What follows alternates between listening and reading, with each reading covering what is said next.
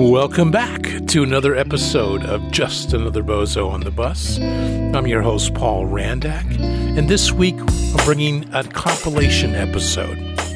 I've got clips from interviews with Trip Mitchell, Jake Schottenstein, Mandy Murray, David Frasconi from a Frasconi Files episode, a colleague, Wendy Smart.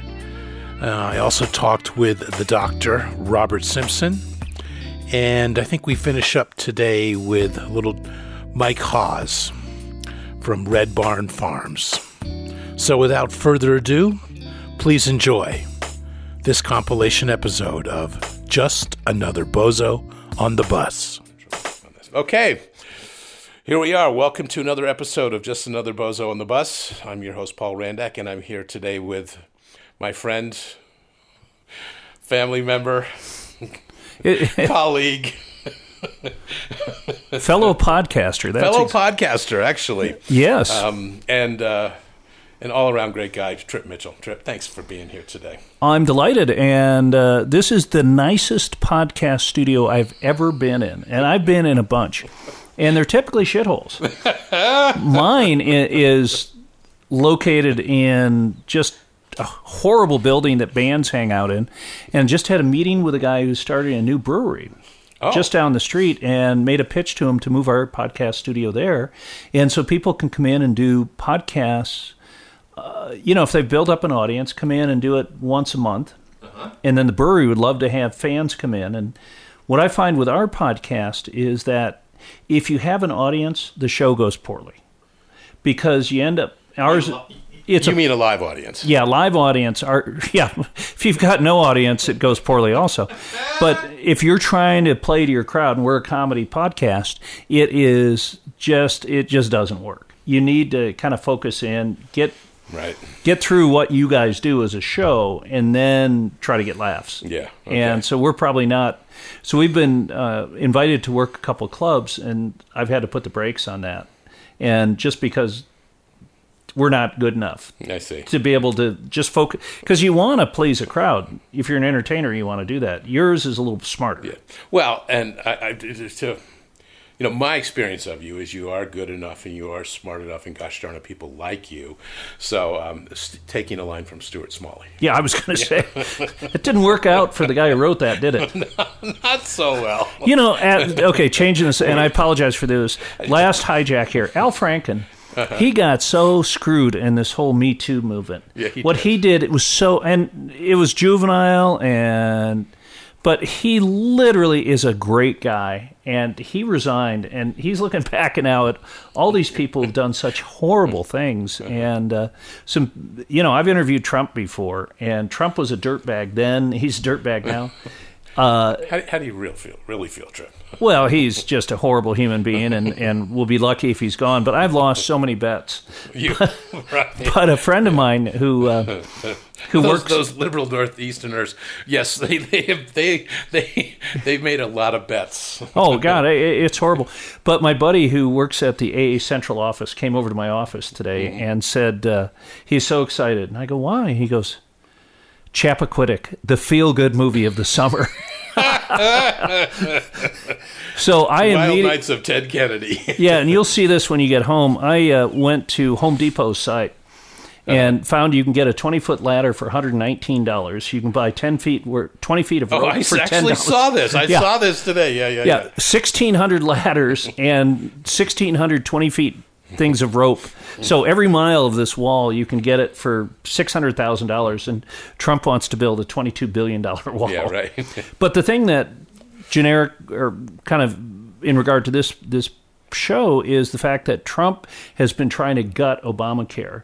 Right. And Obamacare has been substance abuse is part and parcel, has made Obamacare what it is. I mean, it's allowed people, how many millions of people around this country have a substance issue that we deserve treatment. Well, and up until Obamacare did not get treatment. Exactly. The bottom line fact is that actually millions, I can't remember the exact number, but it's millions of people that did not have treatment before, did not have access to those services, all were able to get it because of the parity law.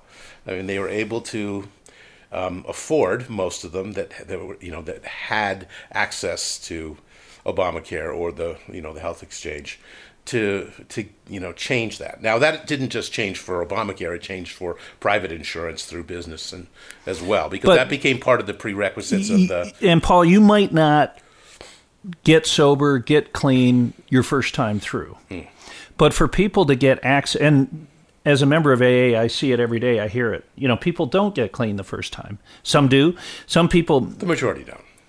I mean, it's 40 to 50% go through treatment, and it's your industry, so you know better than I, but at least get the tools to know what you're doing. Mm-hmm. That's exactly true. And if you don't go to that first meeting or you don't go to rehab, you're not going to have any clue as to how to get sober, get clean. And these people, and it's and it's a shame that there wasn't a name for a group of people who make decisions that hurt the majority. Oh, there is. They're called Republicans. Oh. But literally. Wah, wah, wah. Okay. There we have a little clip from the Trip Mitchell interview, actually the opening. And this Trip sometimes does. He takes the Politico avenue. Up next, we have my interview with Jake Schottenstein, Shotty Jr., and we end up discussing all the colors of the Crayola crayon rainbow. Enjoy.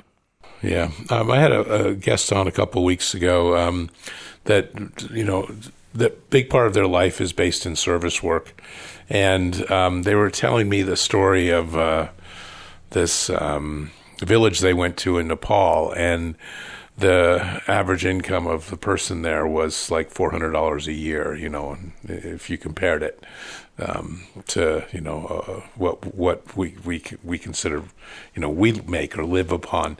And she was saying that these are some of the happiest people she's ever met in her life. Mm. That she's never found or hadn't seen people that content with their life and their community and their relationships. And and money was not any of the guiding forces for it. Materialism was not part of that. I wonder what your thoughts are, because I'm wondering if that's kind of where you're going with this a little bit. I think humans can adapt to anything, and I think the average American life is very convoluted because there's so many complications where living a more, again, primal life like that it's simpler. So then there's less factors involved that could put you in a place where you're confused or feeling the full color spectrum of the rainbow. But I do think that happiness is fleeting. I think happiness, you feel it. I feel it a few times a day. And I feel sad, and I feel the full gambit, full menagerie of feelings. Yeah, sure. But I'm very full spectrum. Yeah, I'm very sensitive. I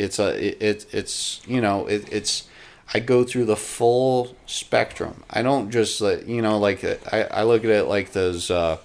Crayola had like those 8 markers you could get, and then there's the big ones like the 64 pack that have all these different colors. I have all of those colors. I feel them all. Oh, beautiful! I color with all of them. Beautiful. There's a lot that I go through that full spectrum, but I appreciate that. You're a Crayola box of emotion. You're the big box of emotion. God damn it, that was beautiful. It was good, though. Yeah. Okay. What in life, and you talked about, finding happiness, and we got into the Crayola emotional dynamic there of, this huge palette of different kinds of emotions. On that, and I use this, I like this term, the word joy. What brings you joy in life? How do you explore and find that? Well, again, like I said, I think joy happiness is fleeting, but they're like the whole Crayola thing. So I feel satisfied at work when I achieve something that I've been trying to do. You know, okay, right. So like, you know, for example, you know, this week I did many things, you know, install mini split systems and, you know, AC. And once I start the AC up and it works, I feel satisfied. Now, when I go home, there's like a relaxed feeling of I'm engaging in something that doesn't take much effort, and I'm satisfied. I love stories. That's something that has never not been something that's a part of me. I love stories. I love storytelling in every form. Reading a book, watching a movie, playing a video game, as long as it's got a story that is engaging, and I can see the tropes in certain stories. You know, the themes. I can see revolving characters that you keep seeing, but as long as they have a different name, I don't care. I don't give a shit. I just love stories. And I love, you know, with film nowadays, as humans, we've been telling stories forever, so the themes are always going to be the same.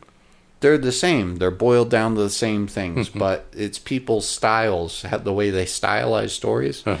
That's one of the most engaging and happiest times I feel is when I'm watching a story unfold, and it's a different style that I haven't seen before, and that's when I feel like when I escape to somewhere else, which I think everybody needs. That's when I feel happiest. Sure.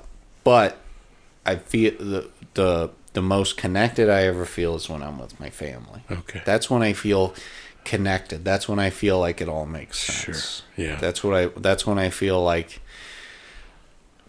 comfort. Yeah. That's when I feel true comfort is when I'm with my family, because I'm grounded and I remember, oh, this is life. This is what it's about. Is this connection? Yeah.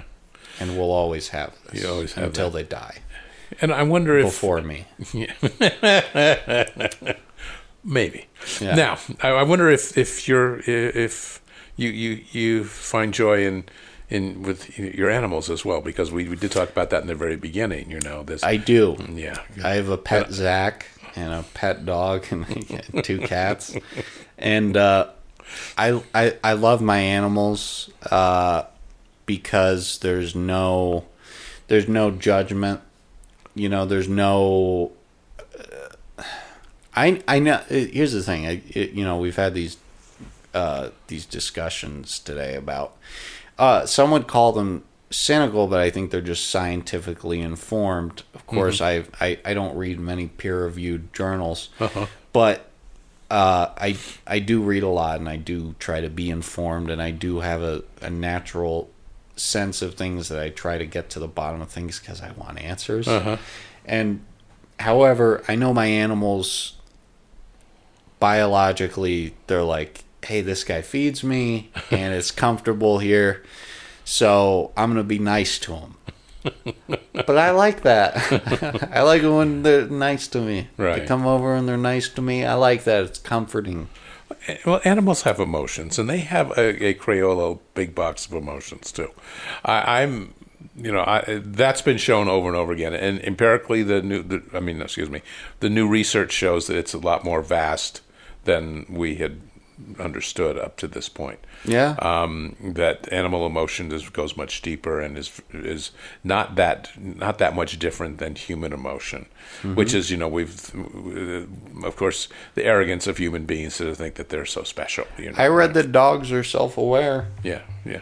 But not through visuals. So if the dog looks in the mirror, they don't think anything of it. However, they can smell themselves. They know what their scent is. They know what others' scents are. Yeah. They are, they can. That's how they read things. Right. That's how they look. Yeah. At things. Well, the thing with the lack of sense of self for dogs is they probably don't have a lot of body dysmorphia. Probably not a big problem. Not a big problem with anorexia in the dog community. Good to know. Yeah. Good to know. Okay, hope you enjoyed that clip from Jake's interview. Up next is Mandy Murray, and we talk about how she connects to her Zen zone. Appreciation. Okay, how do you connect to your Zen spot or your Zen zone? And that, I call this the Zen zone in here. So yeah. How do you connect to that in your life? And I mean, you talked about the joy and the cloud surfing and those kinds of things. But how do you connect you to your true north? Yoga. Yoga. Yes. Yoga's my Zen thing. And I know if I haven't done it for a while, and I even have friends that live in Maryland, she'll call me and she'll say, maybe you just need a yoga class. I'm like, oh, wow, okay. But you're also going, she's probably right. Yeah, I'm like, good friends do that. You want to be angry, and then like a second later, you're laughing about the fact that she knows you that well. So, no, yoga. Yoga is my thing. And it's balancing for me, because every day can be different on your mat, and it's a struggle in so many different ways. Some days you're stronger than other days. Yes. Some days your mind is playing tricks on you, and some days you just want to lay there and cry. Whatever that is, I just do it. Yeah. So, which kind of takes the full circle about the conversation about being in the moment. Mm-hmm. I do believe yoga is one of those practices that can really, no matter what's going on in our lives, can have us get into the moment, no matter what it looks like, whether it's frustrating, angry, sad, peaceful, blissful. I mean, anything can happen in anything can happen, and it's often fight or flight mode. It really, for me, it is. I'm like, if I have to lay in Shavasana for 5 more minutes, but be in the moment, because it clears my mind. Mm-hmm. Clears my mind. Yeah. So beautiful. Okay. That's the Buddha in me. Where's the cake? Okay. All right. So what are your beliefs about about faith, the meaning of life, God, the universe? I'd like to ask this question, especially for those that have grown up in one dynamic in one culture and have learned to expand out their experiences, because it evolves for most people. And for most people, it does evolve. I think it evolves even if you stay within a certain belief, a certain system, right? Sure. Yes. Yeah. So I think it always evolves, and I think it continues to evolve for me. So, I don't follow a religion per se. Mm-hmm. I think it kind of goes back to like my connection is to my yoga mat, which is it's not my faith. I don't think that at all. But I think yoga is a spiritual. Yes, practice. It is a spiritual practice, but it's I don't call that my faith or anything. Mm-hmm. I don't know. I guess the universe, but I think that word is overused a lot. So I don't even like to say like, oh, the universe and this and that. I just, I guess I just follow my heart. Okay.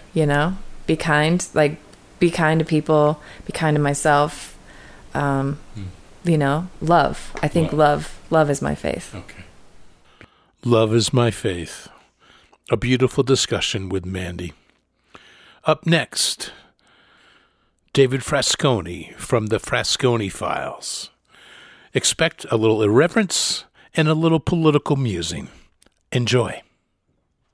So, what are your thoughts and experiences with the political issues on Facebook? And you and I have talked a little bit about this previously, how that has affects the certain, I guess, even family relations at times. So yeah, I have a schism in my family, and it's a Trump thing, but this isn't really about Trump or politics. It's, actually, the schism in my family isn't either. The nail in the coffin, the last thing that did it was me sharing. I wasn't even playing politics at that particular moment. I had been very vocally negative against Trump, and he was a Trumpster. So, I was definitely involved in causing tension. But to me, this one was a little separate.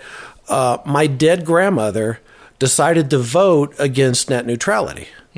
And that bothered me very much, that not really that it was my grandmother, but that she wasn't living, and it was a huge example of, people hacking the system. I mean, and this was a very concrete example to me that I shared and I tagged all the members of my near family and said, look, our dead grandmother voted, against net neutrality. Right. Yeah. And this isn't, I don't know or signed a petition somewhere or something. Yeah, the FCC petition. Okay. Right. And with our home address. I mean, there's no question this is my dead grandmother putting these comments, except that it wasn't actually her. There's no question this was fraud. And I didn't realize... It wasn't coming from the grave is what you're saying. Exactly. So... And I don't know which party was for or against net neutrality. I don't care. But obviously, someone is hacking and changing votes for some kind of reason. And that was a thing that broke apart my family a bit. But that's not really important. What we were discussing was my problem, which is how to bring this back together. Now, Paul's taught me so much about, confirmation bias, and it makes complete sense to me, and I certainly see it, and I see it in my own actions too. I mean, and Facebook is a great example of that. The things you like, you see more of, so it does tend to be a bit of an echo chamber. Well, sure, and I will admit that though I think about it differently now, there are times that I have unfriended someone because of their biases don't necessarily line up with mine enough, or I just don't want to listen to it. So, and that's, I'm not saying that's a healthy or positive thing necessarily for me, but I am aware that if something kind of comes up and hits me and I go, I don't want to read this anymore, then, I'll just unfriend that person if their focus is to talk about that a lot. I've recently refollowed some people I had, defriended or unfollowed, and I'm getting that stuff on my feed again, and I have my own little personal dilemma about what to do with that, because I want them to have their voice, and I want to know what they're thinking, because I want them to listen to me. Yeah. And I mean anybody who doesn't agree with me. Sure. But at the same time, constantly seeing stuff that I believe is lies or untrue, and not having the energy to comment on it or want to see it, it's annoying sometimes. Yeah. But with the schism I'm following, with my brother over, like I said, a million things, and with the existence of confirmation bias, well, that makes it hard. It makes it harder for him to hear me. But I also read something about a year ago, and this was a nice, and this is from a medical journal or psychological journal of some kind. It was a study, and it was scientifically correct. I don't know, double blind or whatever, however they did their study. But what they discovered was when you believe something is true. It doesn't matter what. I was going to go absurd with flat Earth, but I don't want to offend anybody who actually is a flat Earther. We'll talk about that. The sky is purple. So, someone says the sky is purple. It's not. But if they truly believe it, even when you show them evidence to the contrary, they'll discount that evidence. Sure. And this is a human behavior. This is not only stupid people do this. Or, it's some of the most intelligent people I know. I mean, well, first of all, everyone has bias. And to want to confirm the bias that we have I think is normal. In fact, human. That we want to look for information to validate the way we think, right? Because there's the attachment to it, or the attachment to at least being right about our beliefs. Anyway, yeah. So, given all that, Paul, how do I fix my problem? I've got this schism, and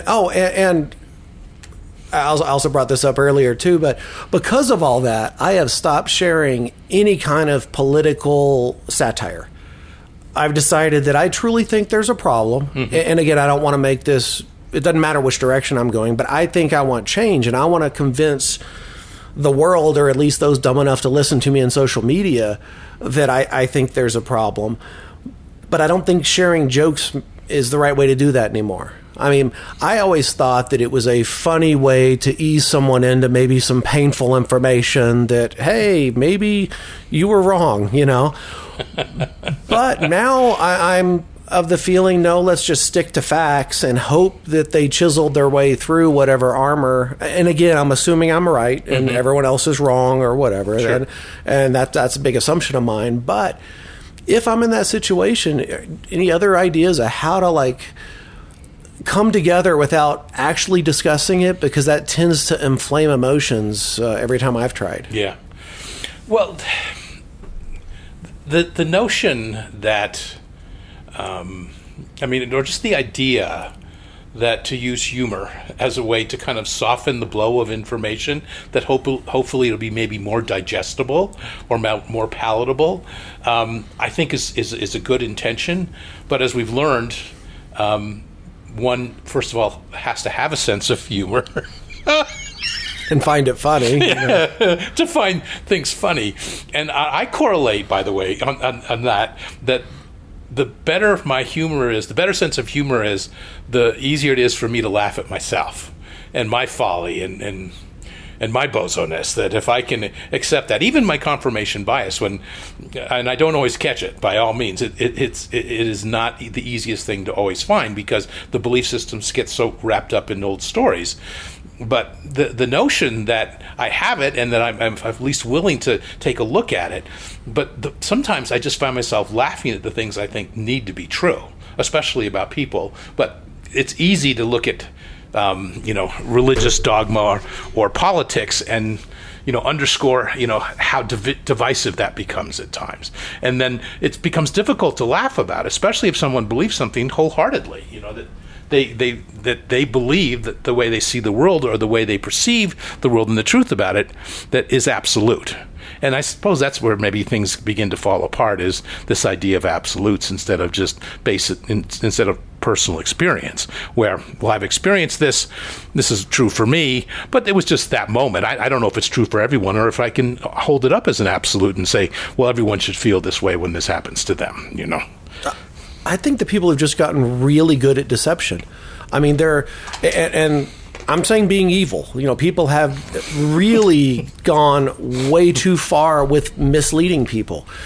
Intentionally, you mean? Yeah, intentionally. Yeah. Using half-truths to sell something when they know that their focus is on the part that's not true, but no one's paying attention to these half-truths. And then, honestly, the people in mass, average intelligence, definition of in mass kind of thing, see that half-truth, and because of psychology and confirmation bias, now the whole thing's truth, and don't tear apart at this other little piece. Right. And religion and politics are perfect examples of that, because in both sides, everybody has an agenda. Stories have half-truths. Stories have been used for, sometimes opposite opposite arguments, sometimes just to use to back up their, what they want. An eye for an eye. Does that mean more violence? Or it's when you have things with so much gray, and then you have some people interpreting half-truths as whole truths, that's when you get into a lot of this trouble, I think. Sure. Well, and back to this notion of how simple and easy it is to fall into confirmation bias. As parents, we do this with our kids quite often. I mean, not everyone does this. Some people don't like their kids. There are moments I haven't. I don't think anybody likes their kids all the time. Yeah, that was in stereo. Okay. David and I finished up musing about confirmation bias. Up next, my discussion with Wendy Smart about the fixer and saboteur.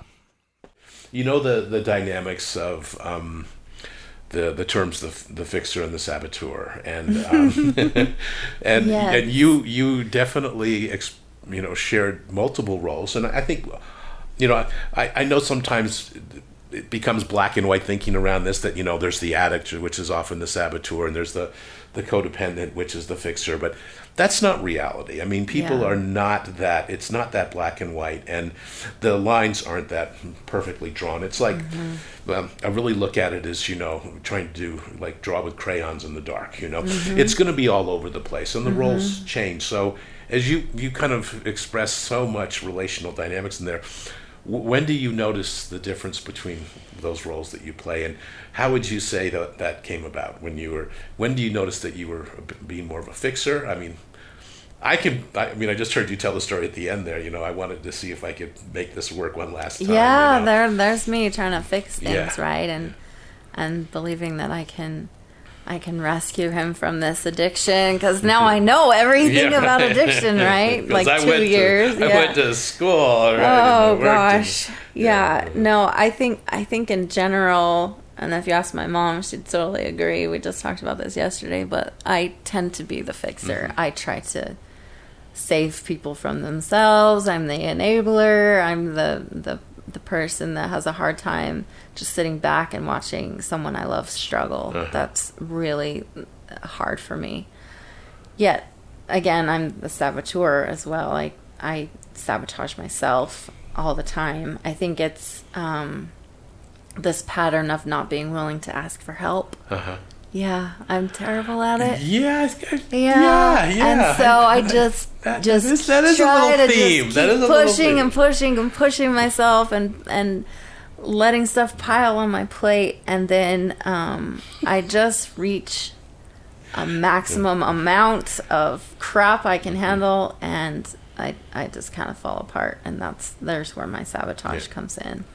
Versus having healthier boundaries all along, I just kind of let things pile That's up. really beautifully said. That I notice I'm trying to fix all the things around me For a little too long. Yeah, and then but I'm really good at sabotaging myself, right? Right. Yeah, absolutely. That's my pattern. That's how I toggle back and forth between those two roles. But I definitely do. So in life generally, I mean, as you've kind of gone through all this, has there been someone there that sort of has been sort of a mentor and a stalwart for you in some way, kind of? Oh, that's a really good question. I mean, my parents are definitely the rock in my life. Yeah. And our relationship has had to change as I'm no longer active in the religion that they raised me in, and that caused it continues to cause a lot of heartache for both of us. But they have been the most supportive of me, regardless of my choices, and have never made me feel judged for my mistakes, and so they're the most consistent example I have of what love and sacrifice should and can look like. So if I try to be like anyone or look to anyone as a good example of what I am trying to grow towards, it would be both my mom and my dad for different ways. Yeah. That was my guess. Yeah, because I sort of hear the way you talk about your parents, and you hold they're them not perfect. I hold them on a pedestal because they deserve to be on that pedestal. They're definitely not perfect. They're very they're human. Yes. Yeah, and I see their humanness all the time. But despite that, they're just the most generous, selfless people I have. That. Yeah, as an example in my life, and I'm so grateful that my kids have them too. Yeah. So with that was just a nice little turn. We can do that. We can turn here to talk about religion and God and those things. Oh. Just briefly. Okay. But or it doesn't have to be briefly. It can be whatever it is. But this is that part that I think is beautiful about humanity and being fallible and making mistakes and the folly of it. That's why I kind of like the term "just another bozo on the bus." It's not to be degrading in any way to humanity, but to say that we all share this, no matter how serious we get about life or how serious it gets at times, and it does. There are things that need to be dealt with in a very straightforward, rational way. But the truth is, everyone is going to fall down at times, and everyone's going to make poor choices, and that's just reality.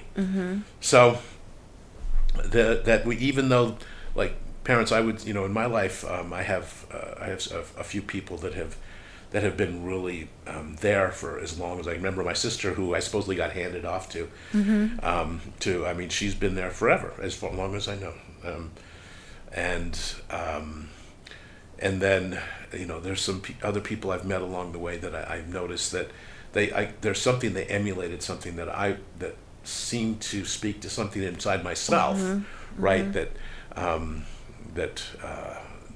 I resonated with that, and I said that's something that I want to model or live up to. And I think of those as mentors. The two men that helped me, because I grew up without a father.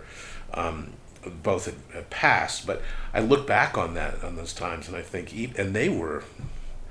these guys were fumbling around all over the place, but there was something they were true to. They did their best to be true to themselves, and that stood out. And they modeled that honor yourself too. Yeah. I didn't quite understand the self-care part back then, but as I do now. Right. Oh, and I should make a confession that I do have a self-care coach. Anyway, they're just sitting here right at the moment. I try anyway. Yeah, you're not, but you don't try to fix me, so thank you. The idea of spirituality or religion, and you saying that this inherent conflict, which created some struggles for you and with your family. This is a normal dynamic in any family situation where the children eventually don't foreclose on the family systems and belief systems. And I wonder now, knowing that you did grow up in a very strong religious family, or at least that followed certain doctrine. Where that is for you today, how do you relate to that, or do you? I think it's just always going to be a work in progress, and that's something I've had to accept in my life. So being raised religious, it's like you always have the answers to every question that you could possibly think of about life and what comes after life and why everything is what it is and meaning, and all of this is just, it's written down and it's taught to you and you have all the answers.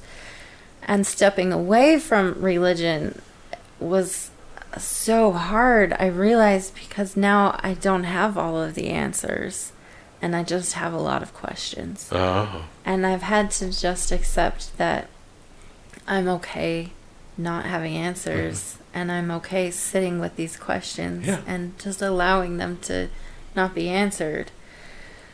And that's kind of how I've raised my children. It's not so much that we don't believe the LDS religion or any religion could be true. Maybe it is.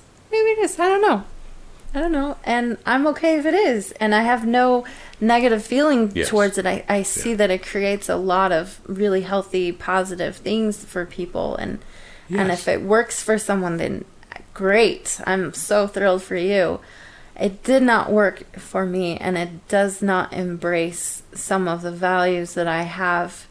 For example, their stance against homosexuality was a really hard one for me to swallow.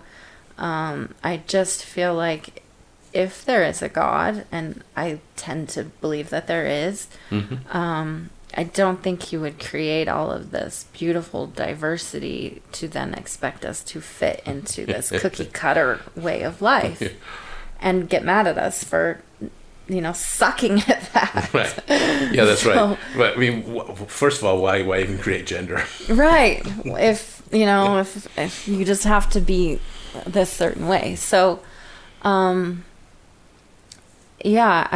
just kind of taken the stance of being curious and being in allowance with where I'm at in this process and learning. And I've found that doing things out of my own moral compass and being in integrity with myself versus doing things because there's this, this God that I'm going to be judged for my behaviors, has just really allowed me to find more joy in having integrity and being honest with myself and others versus doing it for someone else.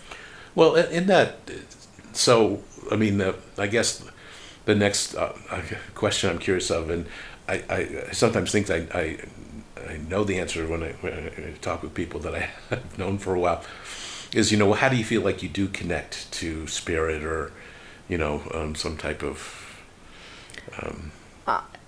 interestingly, I would say through integrity. Oh, okay. And treating myself well and having these standards for myself. I feel more connected to me. I love that. Versus having, making mistakes and shaming myself. I feel like that's the opposite of spirituality, is like darkening your spirit, or, judging or criticizing yourself, or, putting yourself down for these mistakes that you're bound to make. I feel like that pulls you away from any kind of spiritual connection that you can have. I'm really glad you said that, and at least brought this up, this idea of connecting through spirit, through ourselves and our own integrity. I was having this discussion the other day, as I said, when did the idea of spirituality, or God, or goddess, or whatever word you want to use, when did it get separated from us? Because it wasn't always that way. There were times where we were all connected as together and to this force in the universe, if you want to use the word God, or omnipresent being, or something like that, that was part of us instead of something separated. And was it, at what point did it happen? It's a few thousand years ago, and I don't want to just throw the Christians under the bus necessarily with this, because it's so easy to do.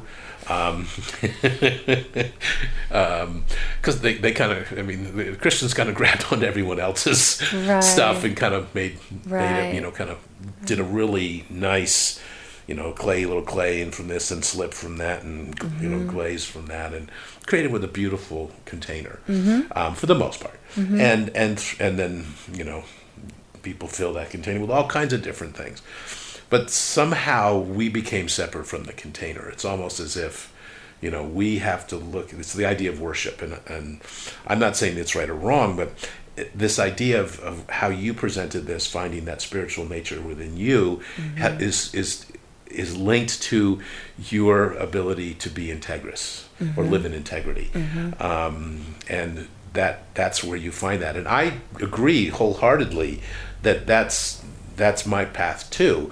I find myself, that when I'm, a little bit about my desert spiritual journeys that I do, and I find that's just, I have the same kind of experience, whether I'm, it can happen anywhere, but that's where I learned to connect to it, and it was in me the whole time, and I just it wasn't something I had to discover or get to. I didn't have to get to it. It was here the whole time. And is that kind of what you experienced too? Yes. Okay. Yes. All right.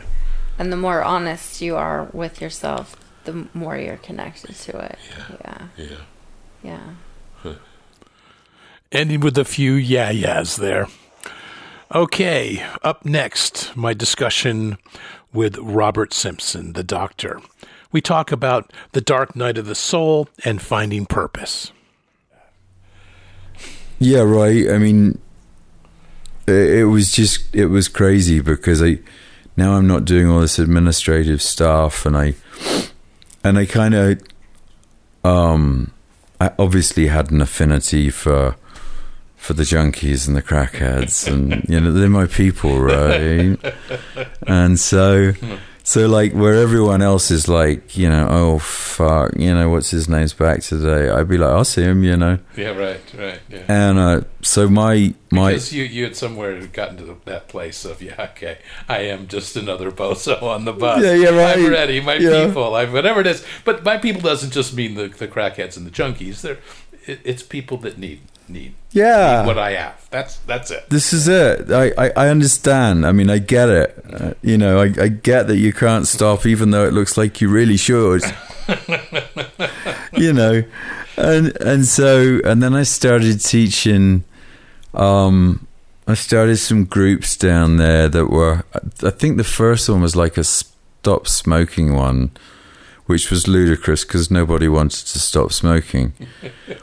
But we really started talking about, addiction and behavior change, and I guess, you kind of call it, some of it was kind of mindfulness stuff, just awareness of what's, by that time I'd read, Kabat-Zinn, and was really kind of fascinated by that. And these groups were super well attended. And it just went on from there. It became obvious to me that I needed to be, doing something with addiction. Yeah. And I really love the people. I enjoy wherever they are on that continuum. It's the most rewarding work I've ever done. Treating people like they're humans worthy of respect, regardless of what they're doing or not doing. It actually is. I mean, throughout your story, that's something that happened to you throughout all. I mean, there's periods I use the word mentor, and you use the word angel, and I kind of like the term angel too, because it's like that notion of someone taking you under their wing, so to speak. Yeah, that makes sense now. Yeah, I have it tattooed up here on my arm. Yeah, an angel. Because it was. I could list off any number of people who have just really opened up doors for me that,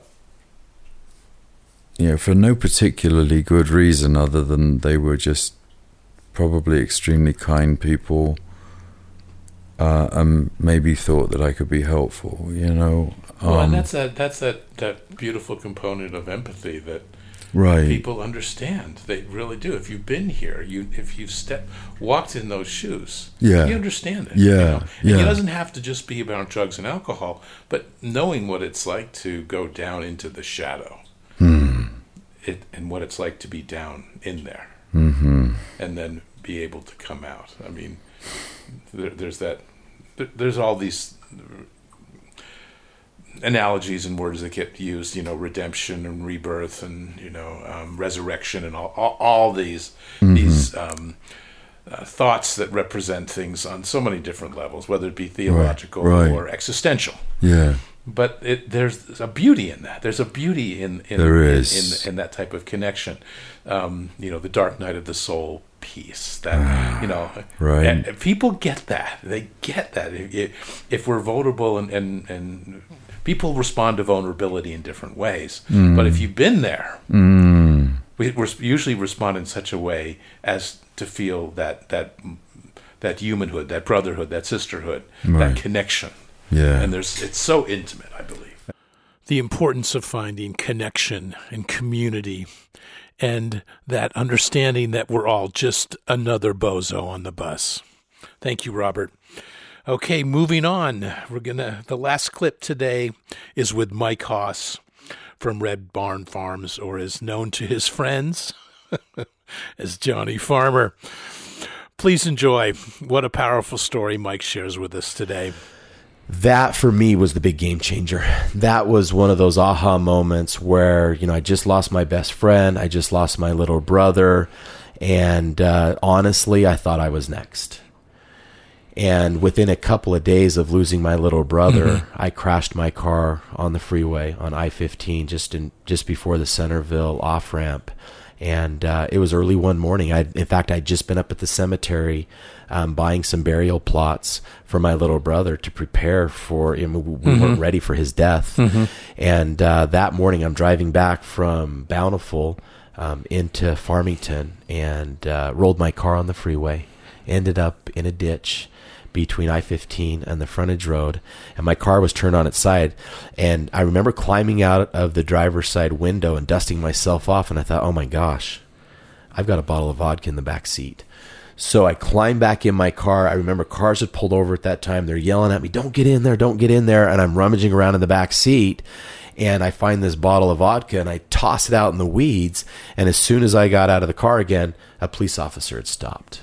I mean, that's how crazy, that's the insanity. Lose my buddy, lose my little brother, here I am drinking. Talk about powerless and unmanageability. Yeah, right. I mean, it was demonstrated on a lot of different levels there. So, again, I go to jail again. I remember even before I went to jail that day, I remember waking up at the hospital, handcuffed to a hospital bed, go to jail, call my older brother. He bails me out. And this time, instead of taking me home, he takes me down to Red Barn Farms. My dad's sitting there at Red Barn Farms, and with tears in his eyes, he looks at me and he says, Mike, we just lost your little brother 2 days ago. Are we going to lose you too? Mm-hmm. And I had one of those moments where I just completely surrendered. His message, the love that I felt from him just completely washed over me. And I looked at my dad and I said, I need some help. And he looked at me and he did something for me that I don't think he fully appreciates. But he said to me, he says, Mike, he said, we're here to support you. We're here to help you. Mm-hmm. What do you need? How can we best support you? Mm-hmm. And I remember sitting back thinking, okay, this is my decision now. I got to own this. I remember saying to him, I said, there's a facility I would like to go to. I'd been checking it out, and because I know I needed some help. And so he said to me, he says, all right, give me 24 hours. He says, let me look into it, and we'll help you. Within 45 minutes to an hour, he calls me. He says, if you'll go to Hazelden, which is now Betty Ford Hazelden. Right, yeah. He said, let's get you out of here. We're going to support you. So now this is my idea. He was using motivational interviewing and didn't even know he was doing it, right? And it all started right there at Red Barn Farms. I mean, I know your dad, and he's a smart guy. He's a smart guy, but he was also, he's a dictator in my family, right? He said, this is the way it's going to be done. He was right? definitely the patriarch. He was the patriarch. Yeah, so this is the first time, I actually had a seat at the table, and he says, all right, Mike, this is your decision. Yeah. And we're going to support you. Yeah. So I went off to Hazelden. Well, you had to have the buy-in. Otherwise, someone's just telling you what to do, and there's that underlying level of resistance that just is constantly there if we don't have the buy-in. Exactly. For anybody at any time. And that's exactly what you do with the work that you do. That's what we try to implement here at Red Barn. A little bit on a different level just because of the discipline that's involved out there. But that was a game changer for me. That was such a pivotal moment in my recovery because now I'm going and doing it because now this is what I want to do. This is what I choose to do. And a series of events had transpired in my life where it had just gotten to a point where I honestly believe this is my last shot. And what do I have to lose? Let's give this my, best effort. Yeah. So Hazelden, amazing experience. The best part of this last time, knock on wood, I hope I don't go back to treatment again, unless it's just for a quick little refresher. But when I came out of Hazelden, I went into transitional housing. Yeah, I went to Project Recovery, which is no longer around. I remember going there, and they said, okay, and I thought to myself, I'm going to come here for 30 days. And they said, no, the minimum stay here is 90. And I said, don't you know who I am? I got shit. I got know who I am? I got places to be. I got people to see. Yeah. I got amends to make at this point, right? So I go to Project Recovery, and I end up staying there for 6 months. And then they kept me on as a recovery coach. And I ended up staying there almost a year. And I remember my friends calling me from treatment and said, Mike, you're sober. How are you doing? And I thought, well, damn it, I'm still in treatment. I'm still in a controlled environment. I'm in a community now. You're in a community. I'm participating actually in 12 steps. I'm going to meetings. I'm doing service work. I'm finally doing all the things that had been taught to me. Yeah. Over the, so first time I'm introduced to recovery is 2004. 2012 is my sobriety date. So it took me 8 years of just trying to, kind of make my way through this and finally surrendering and saying, all right. And I've thought about this. The best decision I ever made was firing myself as CEO of my life in 2012. Because if you would have followed me around and you saw the toes that I stepped on and the relationships that I destroyed and the jobs I lost, you would have said, whoever's running that guy's life is out to destroy him. But the crazy part of it is it all made sense to me. Right. So finally I surrendered and said, okay, clearly I need to listen to people that have a little more experience. And that's where it all changed for me. Thanks so much, Mike, for sharing that story with us. This brings us to the end of this compilation episode. Thanks for listening today. Next weekend, please stay tuned. We'll have Lisa Viewig on. Have a good week. And as we'll go out as we usually do with a little Joan Osborne.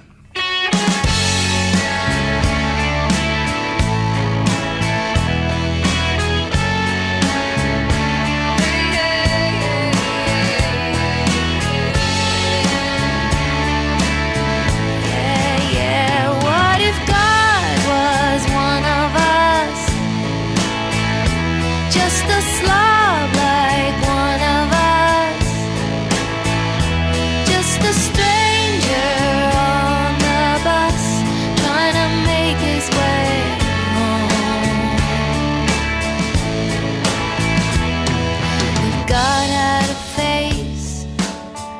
What would it look like, and would you want to see if seeing meant that you